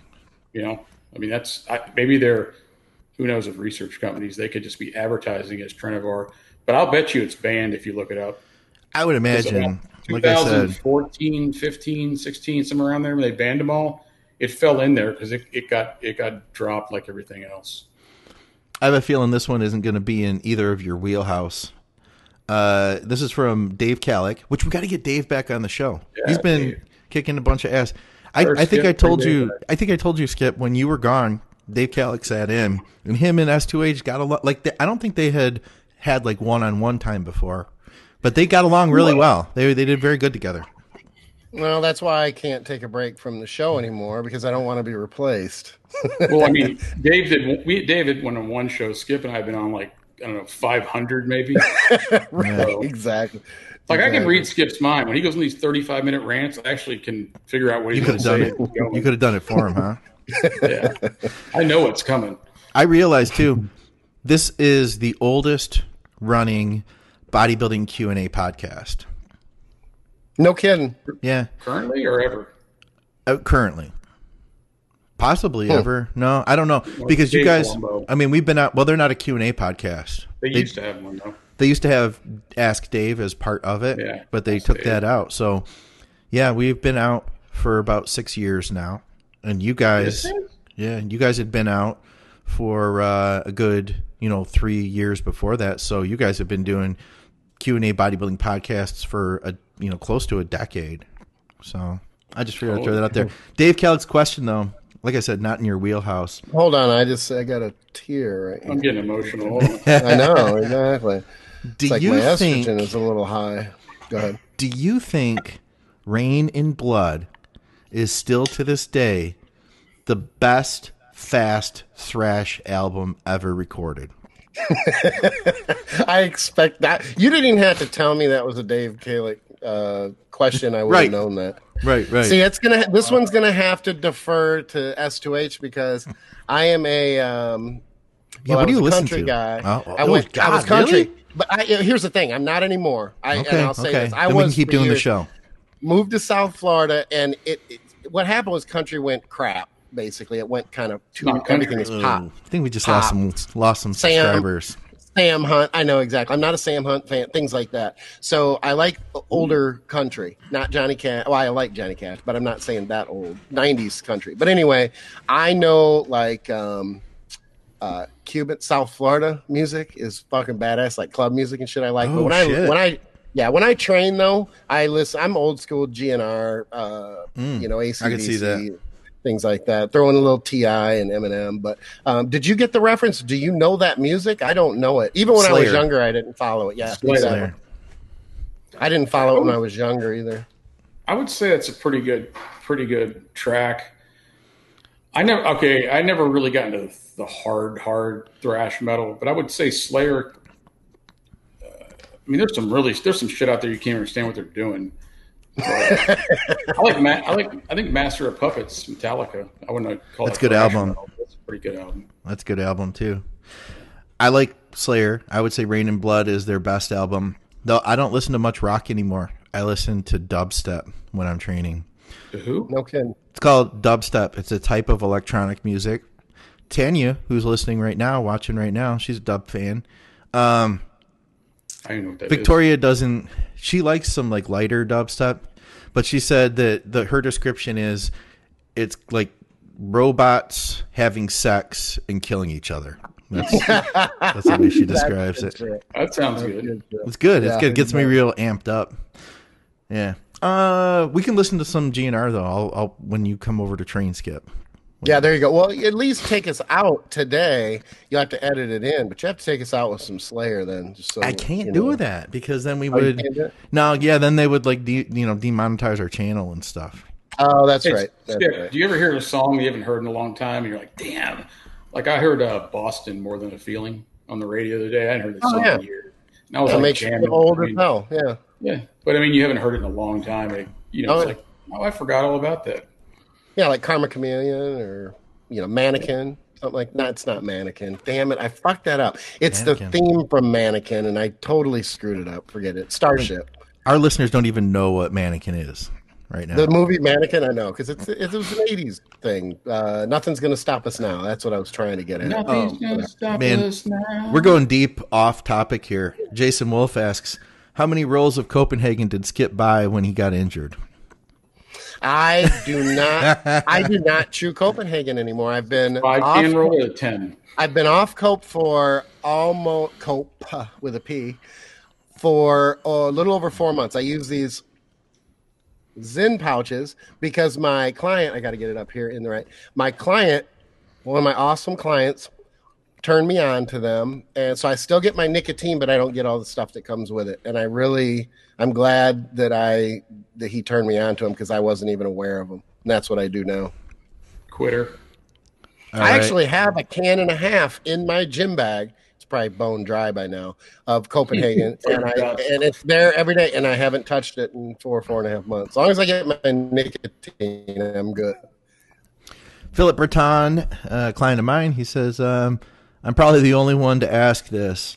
Is everyone using Nair for hair removal prior to competitions, or is it just to help, or is it just help from a significant friend doing the areas you can't shave for most? First of all, don't put Nair on your balls and you'll God, I was just going to go That's the most there. important thing all day Second, that we've said. I'll give you a serious note. Nair, you got to be careful because it can rash and mess your skin up. Mm-hmm. So when guys are going to shave, I'm like, dude, just start shaving like 6, 7, 8 weeks out. Get used to it. Don't put Nair on you because I've seen people rash up on their shoulders and their, when they try to get the hair off their back and then on their legs. But don't put it on your balls, whatever you do. You got to condition your skin to it. Yeah, I didn't know if the formula had changed because I haven't used it in 20 years. But They have I'll a tell new you one. what, it burnt. It burnt, and it also didn't take all the hair out. It came out kind of blotchy. So, it's funny that you say that about shaving 6 or 7 weeks out. I always, and I'm being judgmental when I say this because clearly it's an individual thing and it's up to that person. But I always have said it: if you're a bodybuilder, just shave in the off season. Why are you not shaving in the off season? But I guess it's just an individual thing that I have done since I was in high school. Check this out. I had my buddy bust me. He was mad at me one time. I had a best friend in high school. You know how you have your BFF and you go everywhere together, that sort of thing. And stay at each other's houses, train together, all that sort of shit. Anyway, we're sitting in class one day in history class or something, and he takes a jab at me, and I didn't appreciate it. It was just kind of shitty one. The girls kind of laughed, like, and I was like, oh, that's fucked up, Andy. Like, why would you say that? Because I just threw him under the bus because I said Andy, but nobody will know who he is. And then he comes back to me and goes, at least I don't shave my legs. And the whole class erupted, and I just looked at him and I was like, oh. You had nothing. I don't even have a comeback. I got nothing for that. And I'm like, I guess so, but. At 16, 17 years old, yeah. I'm like, yep, you got me. You got me. Yeah, I'm not a fan of Nair. I've used it before. I think you do, when I was saying condition your skin, you have to condition your skin even to shaving. So for somebody that is going to compete, I wouldn't just start, like S2H said, I'd start a ways out, get yourself used to it. I found with my forearms, which I don't have my forearms real shaved right now, I have to hit a little boom. There we go. I have to use like a shaver, not a razor, because if I shave to the skin, then I get a ton of ingrown hairs on my forearms. I always have, but I have like it's like the Gillette body groomer. Off season, which is all my life now. Like I'm not competing at the moment. For the last 2 years, I haven't competed, so I just use the Gillette body groomer, and that brings everything down to the level of the skin. So, even though when I am contest prepping, I will use that on my arms, because if I go completely gone, then I get all the ingrown hairs. If I use the shaver thing, it just takes it right up to the level. It's super short. You're not going to see it. I will tell you this: Venus razors, the women's razors, they work way better. I'm using Harry's now. Harry's razors are cheap. They're Matt Marshall, who's watching. He works with Gillette, the company that owns Gillette, and he was telling me too that Harry's is they're revolutionizing shaving, or they're coming out with new products versus Gillette hasn't for a while. And he said but they're cheaper. They have like the 5-blade. And they last a long time. They're high quality. Ooh, Matt Marshall gave me a shaving tip, actually. He said that hair doesn't make your razor dull. He said the oxygen does. So when you get it wet, and then the water and then the air, that's what makes your razor dull. He said, so every time you shave, when you're done, take a little rubbing alcohol and dump it on the blades. And then just, set it down to dry. And he said that will prolong the life of your razors. Okay, let me ask him. Well, I can't ask him. You can, because he's watching. He'll chime in. Okay, maybe he'll chime in. I was actually told that it was something along that lines, but it was something like the buildup. Like it's almost that the blades get dirty. They're not necessarily not as sharp. And that if you clean them, that they'll last longer. But I don't know how true that is. I'm the outlier here, apparently, because I'm the one who buys the retardedly expensive ones, because I'm just a little bitch when it comes to shaving. And I want to shave really fast because I hate it about as much as I hate cardio and stretching. And I don't know why, but it just takes time and it's boring and I hate it. Yeah. So I just buy the expensive Gillette, whatever they are. They're yellow. They have a yellow rubber thing on them.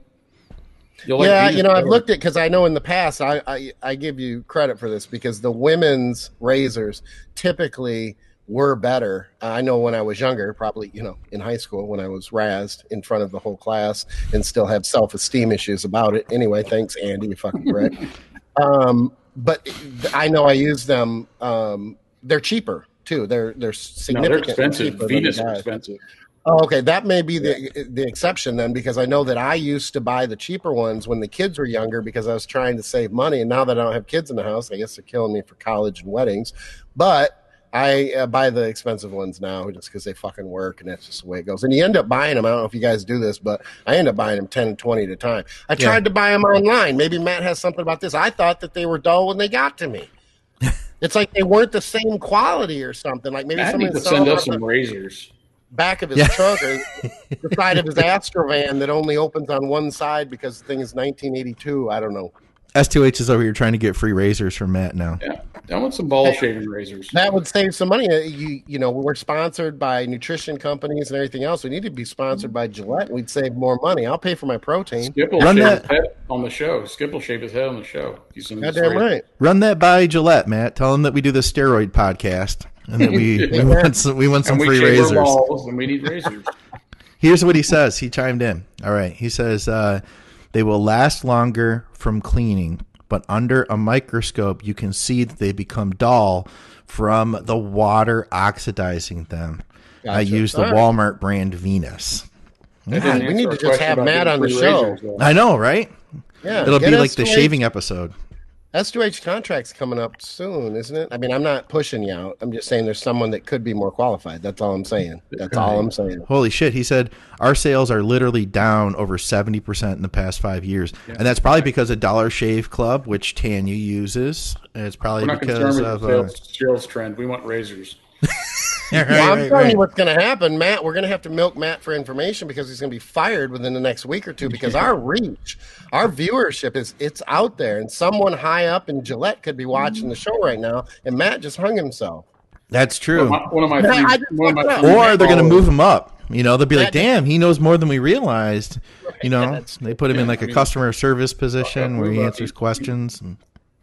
All right, what else do we have here? Okay, this is Jake Radcliffe. He says, I recently went on a trip to Punta Cana, he said, and experienced major feet and ankle swelling. First time I've ever had swelling like this, although I know it happens to a lot of people when they travel. It still freaked me out. I don't normally drink alcohol much at all, but on occasions I like staying at an all-inclusive resort, and I like to do it while I'm there, but opted to really restrict myself for the first few days and really limit my food selections for the least salty foods available. As Skip knows, and I've talked about before, I've been fighting blood pressure issues. He looks like he mentioned this on Intense Muscle, averaging 134/65. But sometimes as high as 148 systolic. While something like this happens, I immediately start thinking the worst case scenario situations, renal failure from elevated BP for too long. I've just been on lower doses of doctor prescribed 200 milligrams a sip per week, 200 milligrams per week, for about 5 months now, and have been lowering overall dosing for the past few years, less bloating and lower cruise dosing. Also been applying great advice every time he's looking to see. I've tried both low dose of, I'm not sure this drug, amlodipine and lisinopril without much luck. Next, I'm thinking of doing a diuretic. S2H mentioned recently that diuretics can cause kidney issues, but I think he was saying that's just when people abuse it. Or unless you need I'm losing track of the question here. I am too. Is he talking about the flight and water retention, or is he talking about blood pressure? I mean, I don't know what he's got several paragraphs still here. So I'm not quite sure what the question is. My sister told me, I think it's the swelling. Yeah, my sister told me the swelling started happening to her around the age of 33 and was completely benign according to all the tests done. My mom, aunt, and grandma all had swelling throughout their later years. Grandma has varicose veins. I've noticed my limbs fall asleep and I get tingly much faster when in certain positions, like sitting on the toilet as I've gotten older. So maybe poor circulation is the reason. Anyways, the swelling could subside. So I guess that's what he's going at here. I could have written that about myself, the whole thing. Yeah? Even the lisinopril, because I can tell you something on that too. So go ahead, Skip, though. You start. Well, I don't know what exactly the question. I mean, I know I've had interactions. I don't know the question either. Before, but that's what I mean, because it started out with the flight, and that's what I thought he was getting at. So I wasn't sure. I'm going to guess he's wondering, why is this swelling happening to him? I know why. Why? Well, one of the reasons is, first of all, he went on a vacation to Mexico, and when you introduce heat, sun, salt water, drinking, and eating, out of your routine, probably mostly high sodium food in Mexico, you're gonna have problems flushing, and you're gonna retain water, and a lot of times it goes to your ankles. But he said he was on lisinopril. I would say if you have a hypertension issue that's in your family, you need to talk to your doctor about if you possibly have arterial renal stenosis, which would be a good indicator. And lisinopril does not work for that, because my doctor took me off something that they discontinued because I have that same problem in my kidneys. It's hereditary, and put me on lisinopril. And I went in for a visit. And my blood pressure was 168/142. Damn. And they're like, "Oh, I don't think that's the right drug." I'm like, "Well, you think so, buddy?" Because I'm like stroke level standing here in front of you. So, but yeah, when you mix salt water, sun, heat, drinking, alcohol is a diuretic, and if you want like even a normal clean diet, you go down there, eat a bunch of Mexican food, drink. Yeah, you're gonna hold water. It's gonna go to your ankles a lot of times. Yeah, I could see that. Yeah, I'm not quite sure of the question there, but do you get more sensitive to stuff like this as you age? Because here's what I can tell you. Here's some differences of me in my 40s versus me in my 30s using gear. I don't feel like my hematocrit used to get quite as high as it does now. Although I didn't quite check my hematocrit as much as I do now either. My blood pressure would always get screwed up if I was getting really heavy. But I'll also say my what was the other thing I was going to say? My appetite gets much more suppressed if I use orals. So I'm seeing differences now as I age. And that's obviously I'm pointing gear stuff out, but could it be an age thing? Is that something, Scott? Or no, you don't? It's hard to say. It could be, but it sounds to me like what he explained about his sister and stuff that, it could be a hereditary issue with the blood pressure. And a lot of times it's a kidney renal issue. And a lot of times these doctors just go, oh, here's a blood pressure medicine, and they throw you on it. But the thing about diuretics are if you have arterial renal stenosis, you should be on a blood pressure medication that has a small amount of HCTZ in it. So that's generally the combination that they use to open up those arteries so your kidneys flow and function well, so you're not getting backed up and not filtering everything properly. And so I would look into that. I mean, it's the stuff that happened to him has happened to me before. Okay. And, some of it was the vacation stuff and getting out of hand, but when I sit on the can, my legs go numb, but I think that's my back more than anything. All right. So another one about hunger. Since not everyone is a big eater, what helps? I mean, GHRP6 and CJC 1295. Awesome, since they make you eat the chairs. LOL. English is not his first language, but I get he's making a joke there, like eat a horse, But you can't really depend on this for your appetite overall, can you? No. Nope. It really comes down to, and it's the reason that I quit chasing, one of the reasons that I quit chasing the size and trying to force size with eating back in 2012 was just because it got to the point where I didn't enjoy it anymore. The reality is eating, and especially eating for size, I think eating for size is harder than getting lean and being hungry. I'd rather be hungry than stuffed and miserable and gassy. And it got to the point where I didn't want to go out. I'd either have to take a shit every hour, or I'd have gas, and I couldn't bend over to get to my shoes because of distension. Not even my gut as far as body fat or anything like that, but it was just distension, and it'd take 40 minutes to eat a meal. But that's part of the and there's a lot of different tangents here. I'll try not to get off on one, but again, it comes back to that forcing food for size that we started back in the 90s, and it does work, and that's why it's been so popular. But guys didn't force food as bad. It wasn't as popular prior to that. They would make sure that they'd make sure their training was how it was supposed to be. They were recovering, and they would take drugs, and that's how they got big. That's why there's all these distended stomachs from the guys like myself who can be lean and still have to battle distension, because the older you get, the longer you go at it, and you've been forcing food for so long for size that it ends up playing out. And it's not a very pretty look. Ask Dave Palumbo. I mean, it's that type of look. So yeah, it's one of those things. It's either, I hate to say it, but it's like, careful what you wish for. You want to be big, and that's what it takes, and it's going to take a good amount of eating, and it sucks balls, and there's really no way around it. It's almost like, I put this question up there, and this isn't a shot at the guy asking the question, but I put it up there as kind of like, how do I make my food taste better because I'm eating so much food? You can put ketchup on it. I mean, outside of making it, like, how are you just have to choke it down. I mean, it sucks. And you're going to do that 6-7 times a day, every week, every month, for as long as you want to get huge. That's bitch of it, but it sucks. I get it. Yeah, I've never been a big eater, and one of the things I used to do is, and I've had people I've worked with do this, I call it the grazing diet. So you kind of just eat as you go, a little bit at a time. And I had one guy, I used to have him carrying a bag of almonds. He would just munch them as he'd go, and then his meal sizes were smaller, more frequent, but not as big. And the diet was set up to where if he had a meal in a container, he could eat a half of it, and then he could wait 30 or 45 minutes, eat another quarter of it. And I call it the grazing diet. And it worked pretty good because, when people they don't have a really big appetite, or they struggle to get any kind of volume of food down, you can still just kind of periodically, and it depends on your lifestyle and how you can do it, but just graze through the day. I was a small portion eater. Like my mom raised me to be real conservative.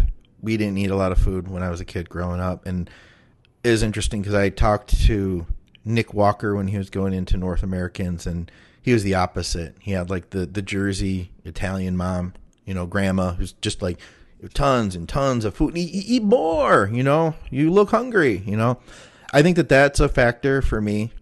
So appetite has never been something that's really been big. When I am hungry, when I'm dieting, I can freaking grow too. I feel like I've made good progress when my insulin sensitivity is high, when I'm not necessarily just like shoveling, but I'm paying attention what I'm doing. I'm eating clean. If I keep the fats lower, that's a big factor for me. And I've seen that with some of my clients too. Yeah, high protein, high carbs, low fats. And when you pull those fats out, man, you can get somebody eating, like a cup of rice every meal, and they're starving. They're starving. And then you can add more. And then you can add more. And you don't do it overnight, but you build it up. But pull those fats out. And let me tell you, man, I am freaking ravenous no matter how much I eat. Protein and carbs itself is not satisfying. So that's one thing. Cardio. You guys have talked about that on the show before. You want to spike your appetite up, do a little bit of cardio. And what about, what Dave Crossland suggested to me as I'm growing? He was like, you need to get a couple sessions a week in of some high intensity cardio. Like he wanted me to do like stuff I'm probably not going to do, like, like hit things with a sledgehammer or what, like things where you really get your heart rate up, some type of like almost like a hit cardio probably. Right, he was like, do that a couple times a week. And he was like, you're going to keep your conditioning up. And he's like, and that'll help your appetite as well. Cardiovascular wise is good for you too. Yeah. Yeah. So just a couple things outside of the drugs that I can think of. Let's see. Casey Reed, he says, length or girth, which one is better and why? Girth. I'm not even. Matt Marshall said it's more about the overall taste and mouthfeel. Okay, man. Matt Marshall, we want our razors. I don't care about anything else. We want our razors, Matt Marshall. Okay, let's see here. Let's say you run a low dose of Sustanon and a bit of Deca. Can it actually help with reinforcing your immune system or hinder it amidst all the pandemic situations? Some articles I saw would suggest that test can boost your immune system. Yeah, there's conflicting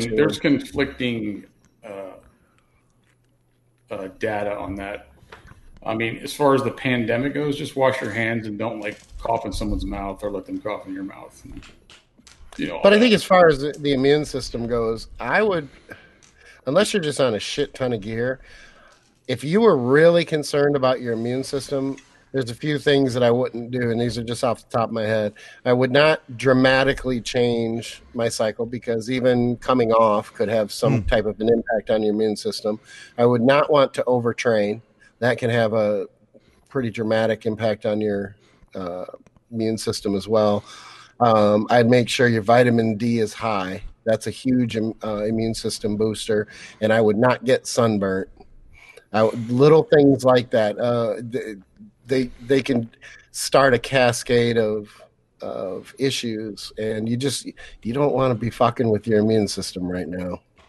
And stay out of third world countries too. Yeah, there are those obvious ones. Yeah.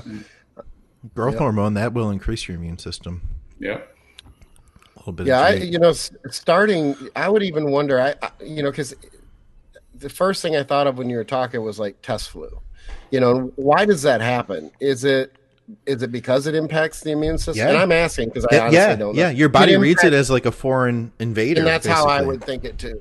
Take it as well. So, being on a ton of gear during the pandemic is probably, and I make no bones about it. I was pretty vocal about it. It was a concern of mine, and I wanted to make sure that I wasn't overtrained and was trying to make sure that, I didn't do anything else. I was already felt like I was taking a risk at that time. And I knew that the closer I got to the shows that I would be even at more risk because you just open yourself up when you're, the leaner you get, and your immune system is typically going to be in the toilet coming off of shows. A lot of people will get very, very sick coming off shows, even without any type of pandemic or flu season going on. Bronchitis is common. I don't know if it's common, but it happens more frequently than a lot of people think. I got shingles years ago. Shingles is certainly not uncommon to get. And, anytime you get shingles, and I think I was 34 or 35 at the time, there is no reason for my immune system to be that fucked up doing a show. Plus, when you go to a show, you're in close proximity to a bunch of other people, too. Right. With no clothes on. So, it's always problematic. I'd avoid swinger clubs, things like that. That's going to put you in close proximity with a lot of people as well. I'm excited about this one. This is going to be an interesting question because the reason I'm excited, it's not a question we've ever done before, ever. Wanting to do a show, but super nervous to be on stage. Any suggestions? Drink a glass of red wine before you go on stage. Drink a glass of red wine. Do your homework. If you put in 100% and you work and you do your diet the way you're supposed to, you need to leave no stone unturned. You won't be nervous on stage. Drink wine. Nerves or fear is typically because you're not sure of yourself, and it's like a self-confidence thing. I'm not saying you won't be nervous, I guess, or a little bit anxious, but I can assure you that the people who really do their homework and they know they're on, and they're not worried about they didn't do enough or they didn't do it right or they didn't stay on their diet. Those people aren't nervous. They go out there quite confident, typically. Yeah, I still get nervous. Like, it's just like I don't even know if it's an anxiety thing. I think it's more like an adrenaline thing. You know what I mean? Like you're like, oh shit, it's here, it's happening. Yeah. Yeah, I think more people get nervous than don't get nervous. I think though pumping up helps me. Because even when I go in the gym, I kind of feel like a little bit, I'll put it this way. The person I am walking into the gym is a different person than the person I am 30 minutes into my workout. Like by then I'm activated, and I'm in the zone. You're swole. Yeah. And when you're pumping up backstage, you can get into that same zone, and now you just take it. That's what I've learned. And then now I just take that out to the stage too. Oh, you pump up backstage? I didn't know you were one of those guys. Dude, I'll tell you what, man. Back when I was dating that Lindsay chick, she needed to pump up. Like, so I know you said you're like, you don't pump up, I think that some people pumping up can be beneficial.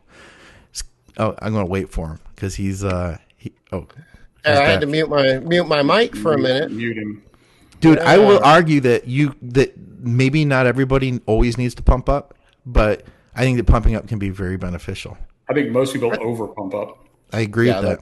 That's more what I'm getting at. It depends on what you pump up and to what degree. The other thing is can you hold the pump? And a lot of times you can't, because when you're staged next to the state, you're not in the pump room anymore.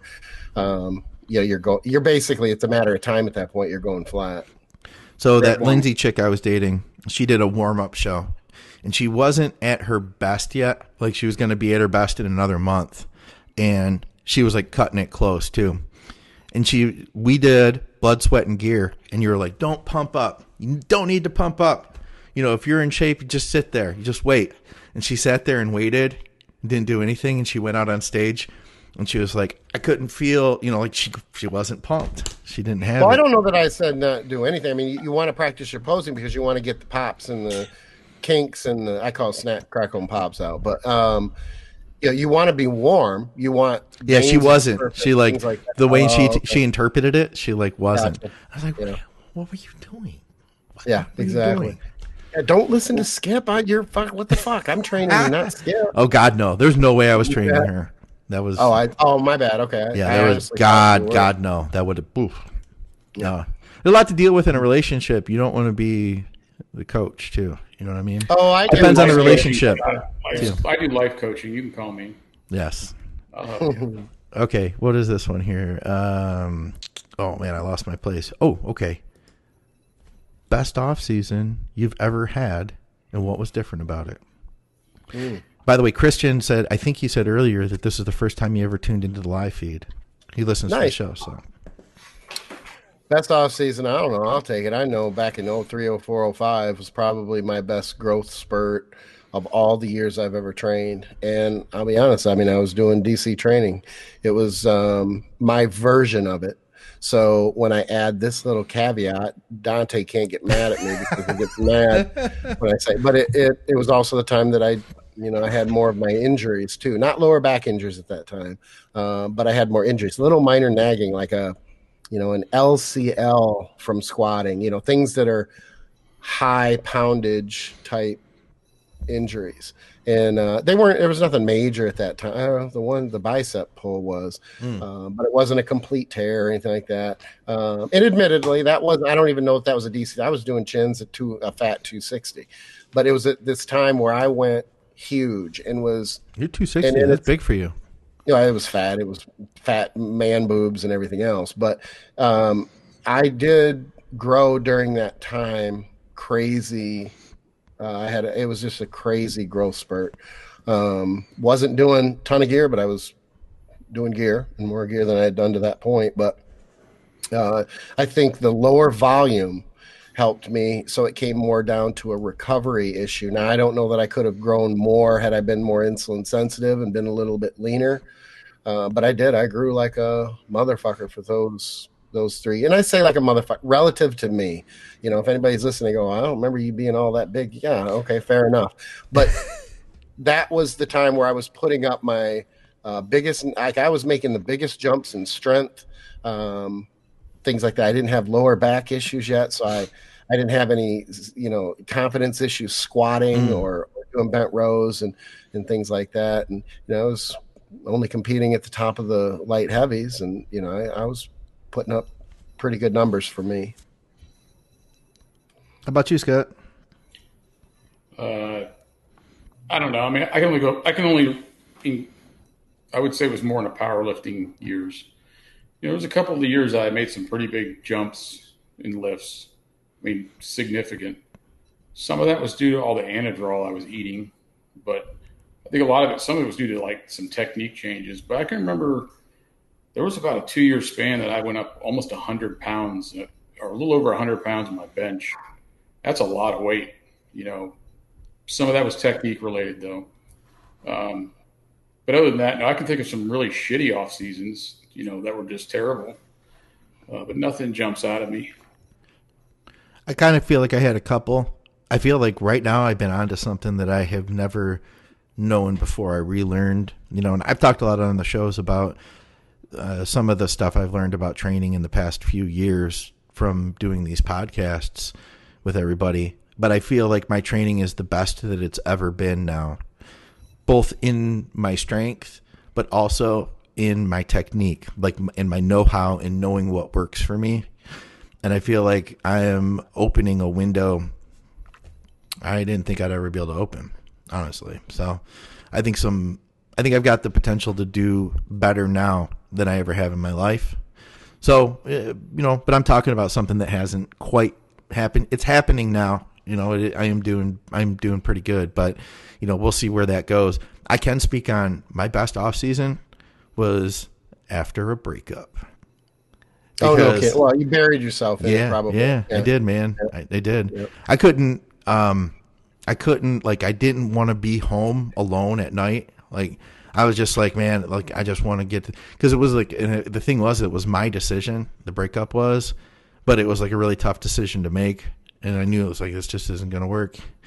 Yeah. So I started going to the gym 7 days a week, which is a freaking mistake, right? But I just I didn't want to go home and do nothing, So I went home and I freaking banged it out.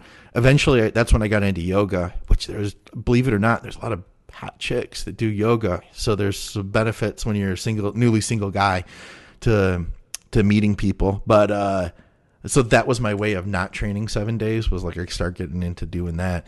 But man, I started pushing the food really hard, and I just had this chip on my shoulder, like that I was gonna fucking prove that I could do this. It's not like I broke up with this girl because we didn't break up because I wasn't the best bodybuilder in the world, but like it translated to that, But like, I'm just gonna, like, I wanted to be better. I was like, I'm gonna fucking prove this to whoever. And maybe to myself, I don't know, but that's when I was eating like it varied, but I was coming up to like 10,000 calories. Eventually I fucked my stomach up really bad doing that too. But I moved up a weight class that year too. So it was substantial. It was substantial. So I went. Here's when you're going to have, or most people are going to have their worst gains at the beginning of a new relationship. Right.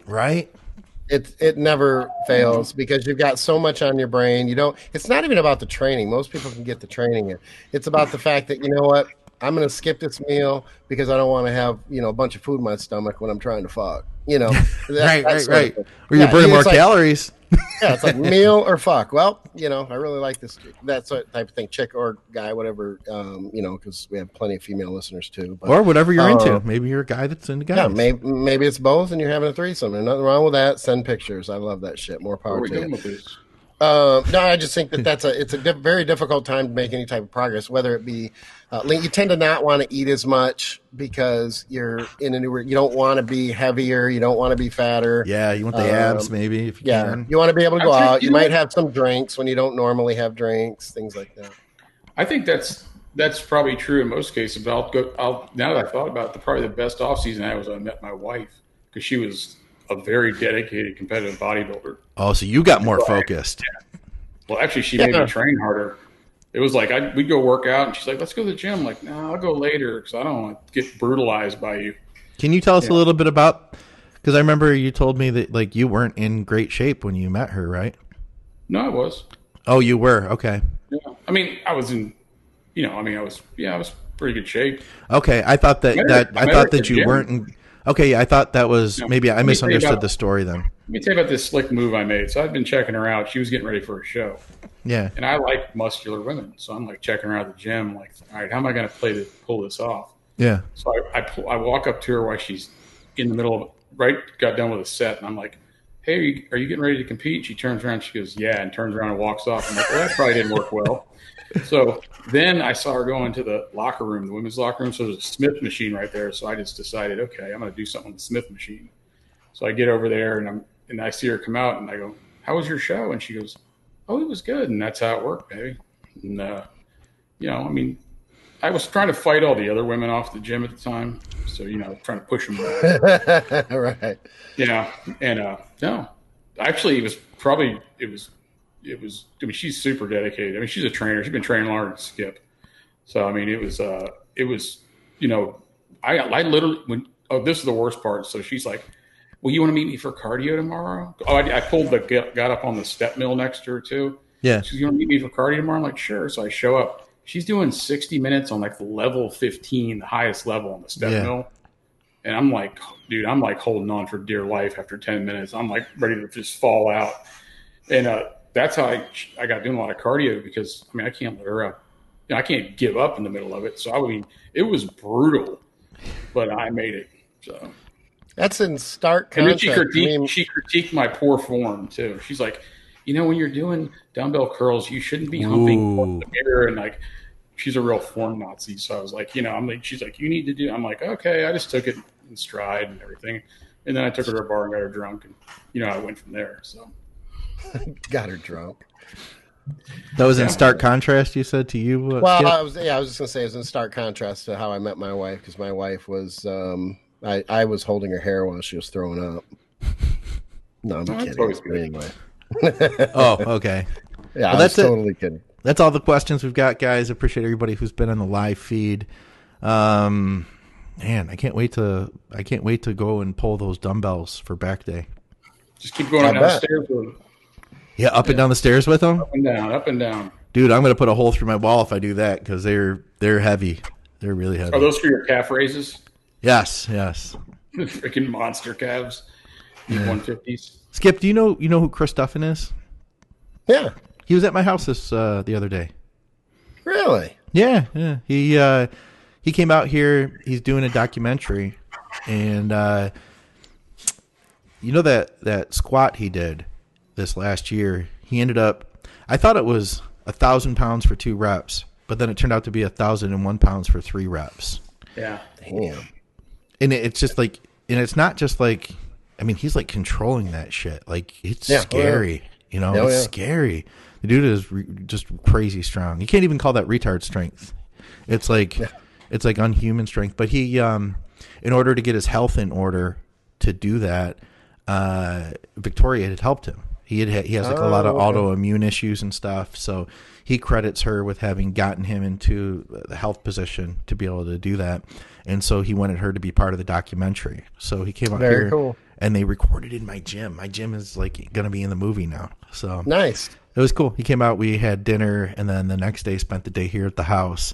I hadn't really known a ton about him before. He's a really cool dude. Do you know who he is? S2H? He owns that Kabuki Strength Company. Yeah. Dude, Yep. he's a Exactly. beast. I ordered one of his bars a little while ago, so I'm waiting on that to come in. Should be hopefully sooner than later, but Are you in the movie? no. I made him lunch. That counts for something. Yeah. It doesn't. No. Supporting cast. Yeah. Exactly. So, how's your training going, Skip? Yeah, it's going. You know, we're in the middle of trying to figure out whether I'm going to move. I'm not going to give it away, but we won't be moving very far. We might be moving a little bit. Okay. A little bit. You know, we'll find that out this week. So training's good. One-on-one training's going real well. My clients are awesome. That's awesome. Yeah, I mean, you know, everything's normal and boring and that sort of thing. My hip is good. I did get the clearance to go back, so I started squatting very, very light last week. Did some leg presses on Friday at the end of my workout, and didn't get well. I got heavy because I'm not very strong right now, Okay. but felt really good, and it's kind of cool. It's an odd thing to have a glute pump right now because I haven't had one in so long. I kind of feel like my ass is hanging down to the back of my knees or something. Like an old skinny lady who, you know, their ass just kind of drops down halfway down their body. That's kind of how I feel. But it is good to be back. I'm going to actually miss the next podcast. Oh, what you got going on? I'll be in Colorado Wednesday to Wednesday to see the kids.